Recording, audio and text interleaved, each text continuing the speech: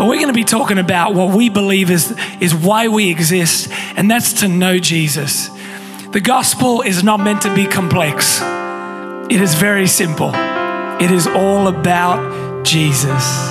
And that's what we want to talk to you about today. We're going to have a conversation about that. So can you please welcome, firstly, Maria Borman, Ashley Emmanuel, and Pastor Mick Sabat. Come on, make some noise for these heroes in our church. Beautiful. You guys are amazing. How are you? Good. Are you well, Maria? Good, yeah. You good? Voice is a bit croaky from last night. Yeah, join the club. Good. Join the club. I'm very croaky. Paulus, no, it's Evangeline. I'm so bad. Yeah, the keys player changes every week, you know, and it's just, Evangeline, we love you. Thank you. Can you thank Evangeline? And give it up for Paulus, yeah.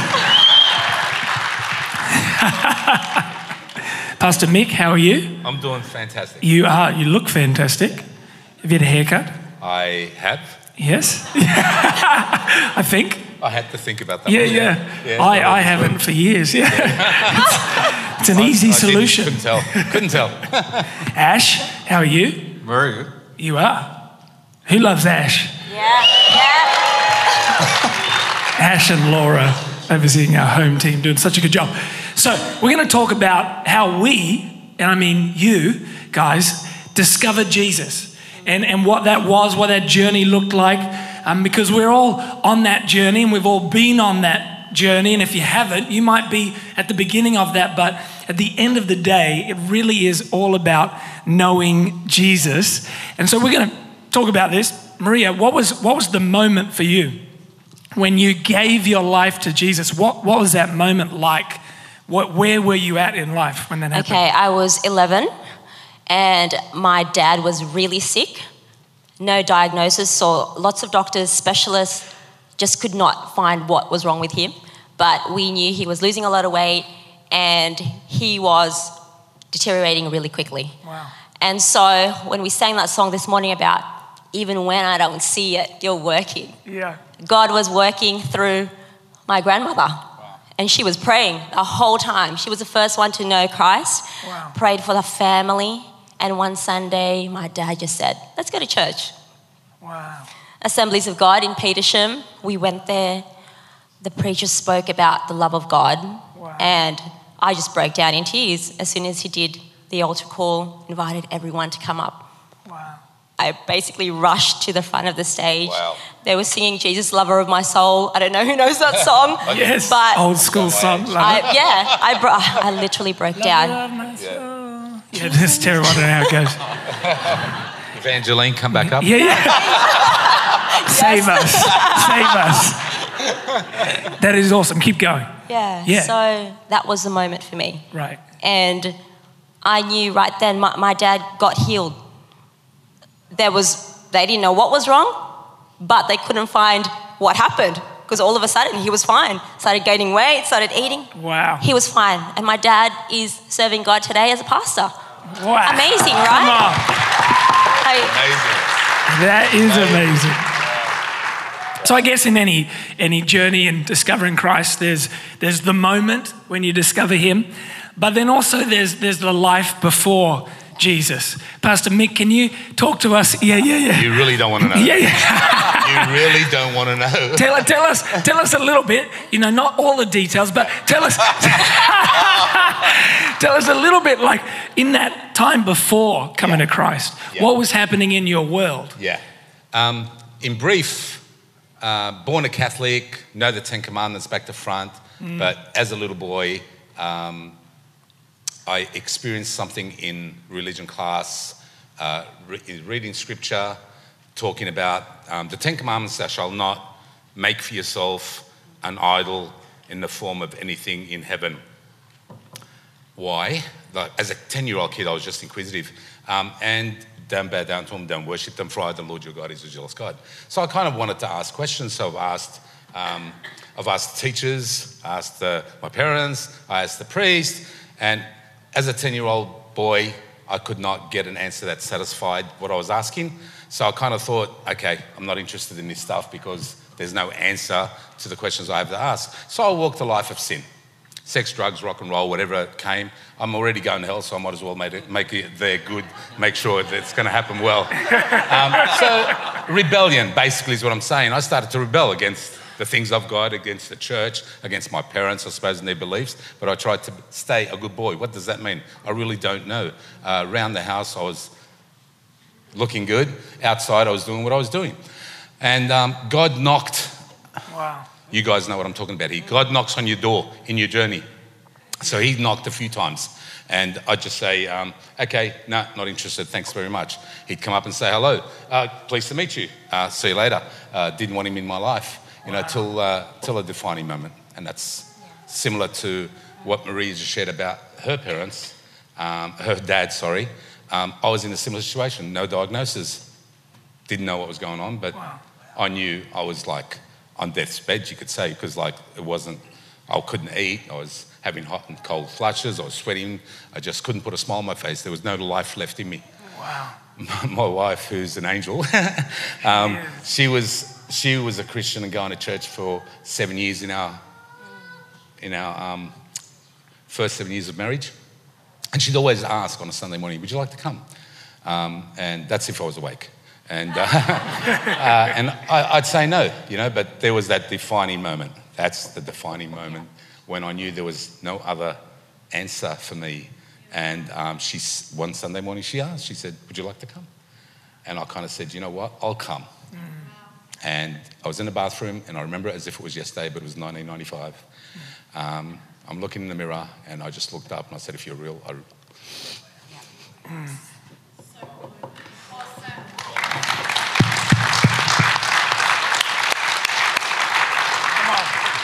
I didn't even verbalize it, I just thought it. If you're real, I need you.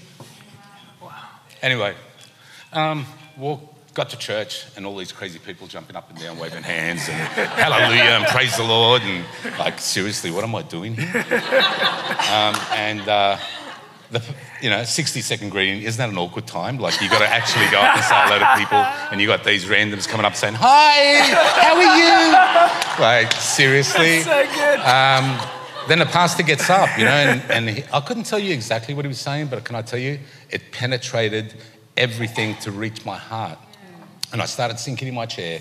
I just looked at my wife and I thought, you've told him everything about me? Like, seriously, you've left nothing out? And sort of like, I looked around, no one's looking at me. So I sat back up and listened, and God was just doing something in my heart. Wow. At that altar call moment that Maria was talking about.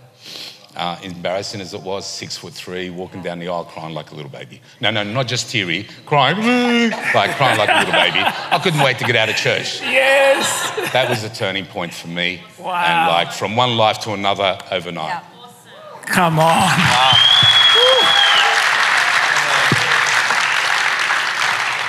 It's amazing. He's crying. Let's just all ugly cry together, yeah. Wow. Ash. Don't get so emotional. Yeah, I'm sorry. I'll be more manly. You've grown up, dad, parents, pastor, and so you've grown up in church. And so people can think, I've grown up in church, I don't have a story, But actually, that's a story right there, growing up in church. Tell us your journey in growing up in church, but really discovering Christ for yourself. Yeah. I think I went wrong when I asked God, I don't have a story.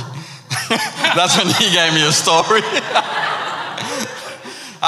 So I grew up in a Christian family, my parents pastors, and my dad tells this story where I was prophesied even when I was in my mum's womb that, that this guy's going to be, the child that you're going to have is going to be, serving God. He's going to be growing up in God's presence and he's going to be serving you. So everything, my childhood was just like in the presence of God. I went to a Christian school. So everything that I did or people that I hung out with, I was in this Christian bubble. Then around my 20s, I actually moved out of home. And things, when your mum's not there, then you have to live life, right? So, and then I started working, then, amongst the other people, but I still remained in church and everything was good. But then there was a personal circumstance that actually broke me to next to nothing. It just attacked my character of being a man and to lead. And also just I clearly remember the devil one day whispering in my ears and saying, "Look how you grew up, but you amount to nothing right now. Wow. Because I've created this situation for you that you're not going to be speaking about God anymore. You're not going to be standing in God's presence anymore. People are going to look down on you." But I'll tell you what, I remember I am known as the dancing bassist, right? I don't know if people who've been in this church know. He does do a great dance when he's playing bass. When I'm playing bass, I'm dancing. But I'll tell you what, something that I learned, you can dance your way out of your problems because we serve a God who's bigger than the problems that we have. Yeah. And I remember the story of Job. Pastor Mick is someone, and Michael, I have to acknowledge these guys. These guys walked with me. They're people of faith in this place. They walked with me through that season. Job lost everything that he had. He was a faithful man who knew God, lost everything, but one thing that he didn't lose, his faith. Yeah. He just remained faithful through that season. Yeah. And I was reading that passage this morning. Go home, read Job 41 in the last bits. It says, God restored him and gave everything in abundance. He had so many sheep, so many goats. I'm waiting for them. But honestly, I'm saying that is my story, and God has done that. And everything that the devil spoke against, and I'm seeing this season that God is restoring that in so many levels, and I'm thankful for Him. Come on. It's amazing. It's amazing. Thank you, Jesus. So then, I guess once you make that decision and you're now starting to follow Jesus, obviously it's kind of like just the beginning. And so how do we, what does it look like to get established in that? What are some good things to do that helped you get kind of sturdy and have support around you to help that journey? Marie, what was it like for you? Serve. Just begin to serve. Right. Find something that you're passionate about, something that you might be interested in, and explore. Talk to someone. Lots of people in the room that could direct you to the right people and the right place to be in. And the second thing would have to be connect group. Right. Surround yourself with people that what you were saying, you can do life with. Yeah. You can go through the tough times with, you can cry with when you're going through what you went through. Yeah. You need people around you to, I'm so emotional. People around you to pray for you. Awesome. Yeah. And that is so invaluable. Yeah. Even, sometimes if it's just a text message to say, hey, how you doing? Checking in, that's invaluable. Yeah. And for me, those would have to be the two biggest things. Start serving and connect. Yeah. Right. Yeah. Getting planted, involved. That's it. Yeah. Pastor Mick, I mean, for you, you're like, you walk in the room and there's just a warmth, there's a big hug, you're present, you talk to people. And how has what God done in your life shaped how you interact with people? I'm so grateful that He saw me. There we go, emotions again. I really am grateful that He saw me because I think we all need to be seen. So I kind of the things that I didn't have growing up, I found God actually gifted me with those things, like seeing people, hugging people, just loving on them, not judging them. I was judged all my life, and I don't think judgment leads to anywhere. We don't actually benefit out of judging, but we benefit out of standing with people. So I kind of I just felt God says, do you love me? Like He said to Peter, well, look after my sheep. Love them, I can't physically love God, hug Him and be present. I know His presence is here. And I just, if I can just say this, Tommy Tenney said, to be a God chaser, you don't have to be religious to look at where God's been. We know where God's been. We sit there and we study, we waste so much time looking where God's been. Be a God chaser to see where God is now. Yeah. Come on. And you will see him in the people that are around you, in the family that he's placed you with. Yes. And that's my take on it. Yes, beautiful, amazing. Yeah, come on. Thank you, Jesus. Ash, what does the church mean to you? Why is it so important to you? I think I work in the corporate. I'm amongst some of the best leaders that you can see. I get very, good opportunities where to meet with them, eat with them, whatever that is. But I see one thing that is very important in my life is actually remaining in God and finding my purpose for why God made me. And that I find not there, I find it right here. Yeah. Come on. Yeah. Come on. Yeah. Because those people, I am there to be influenced by them, but I'll tell you what, God has made me to influence them in their situations when their own ability cannot help them. Yeah. A lot of people out there I've seen, they go through things that they actually are things that's going so heavy that they do not know where to turn to. And I love it that God actually, when I remain in church, He constantly is making me, molding me, working me so that I can be His representative out in the world. And that happens right here. He chisels me every day. Yeah. Every preach that I'm listening, it's doing some sort of molding in me. And every time I serve here, molding my character, who I am. And I love it that what church is. Church is not about in corporate, it's all about how high you can get. But in here, we're all level because we're here just to serve God, to worship Him, just to be connected with our Creator. And I love it about it. And that's how I actually mold who I am and find who I am. It's awesome. Yeah, come on. It's beautiful. It's powerful, man. It's so good. So helping, when you know Jesus, you're walking with God, helping other people discover Him, which is like the greatest joy. And that's why I think knowing your testimony is really important, that all of us should know what was life like before Jesus, what happened when I discovered Jesus, and what has God done in my life now. And all of us, it'd be great that all of us know that story. Maybe you don't know that story yet, but I'm telling you, you're about to, even today. You might even discover that story in just the next couple of minutes. But Maria, what's been some things that have helped you in helping others discover Jesus? Love on them. And for me, it's so practical. So practical. Text messaging, always. Take people out to lunch, dinner, breakfast, whatever it is. We're probably known as the people who take people out to lunch, dinner and breakfast. So, Yeah, me too. And so it's so important, like what Pastor Mick said, to see people and embrace them. And those are the things for me is just really spending time and seeing people and actually letting them know that you are there. Yeah. I'm here. I'm present. Yeah. I'm listening to you right now. I'm not just talking to you and, my mind is somewhere else. I'm right here.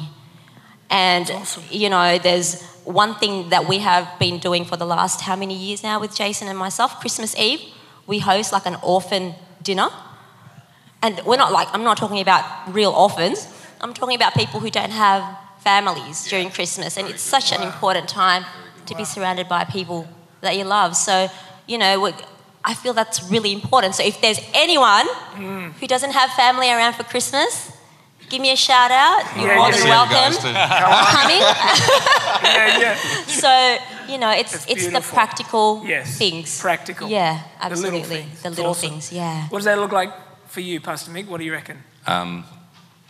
I want to just I suppose I'm not evading the question, but Yeah. I had a thought earlier and I just want to, I suppose, share on it because I've got to believe the Holy Spirit is actually leading us here. What Ash was talking about church, I had this picture of a family, and then I look back at my testimony. Our families actually disowned us for a long period of time because we changed religion. They were, and I understand they felt threatened that we're preaching something that might not be truth, etc. You know, but my church adopted me and my wife and my children, and we became a family. We're not in a hotel. Just come and visit, get what you can out of it, and leave. This is actually a home, and this is actually a family, and this is where you're going to grow spiritually. This is where you're going to grow in your knowledge of Christ. This is where you're going to grow as a family together. You get planted and those roots go down so deep. You'll never thirst. That's what Jesus was talking about. You'll never ever thirst because it'll actually reach the rivers of life. Wow. Come on. Come on. It's amazing. We're gonna wrap it there. Ash, I'm gonna ask for you to just pray for us. Why don't you just bow your heads, close your eyes just for a moment, and let's just seal that with a prayer. Thanks, Ash. Jesus. Father, we thank you, Lord, that we are sons and daughters of you, Father. That you have called us by your name, Lord Jesus. That you see us, Lord Jesus, for who we are, where we are, Lord Jesus. Doesn't matter that there is no qualification, Lord Jesus, that we can get, Lord, to be known by you, to be qualified by you, because you know us, Lord Jesus. You see us, Father, where we are. Father, we thank you, Lord Jesus, that we get to, Lord Jesus, come here and worship you, Lord. Father, I pray for the person, Lord Jesus, who does not know you today or who is seeking out for you today, Lord Jesus, who's seeking for that void, Lord Jesus, to be filled with. Father, I pray the answer is not out there, but I pray that the answer is right here, Lord Jesus, that you would find them in where they are, Lord Jesus. We pray that you would bless everyone, Father, that they will, Lord Jesus, find you in an overflowing place, Lord, not from an empty place, Lord, that they will, Lord Jesus, walk with you, Father. That they, Lord Jesus, will grow with you, Lord. And we pray that you would meet us, Lord Jesus, where we are, Lord. And we thank you for that, Lord. In your name we ask. Amen.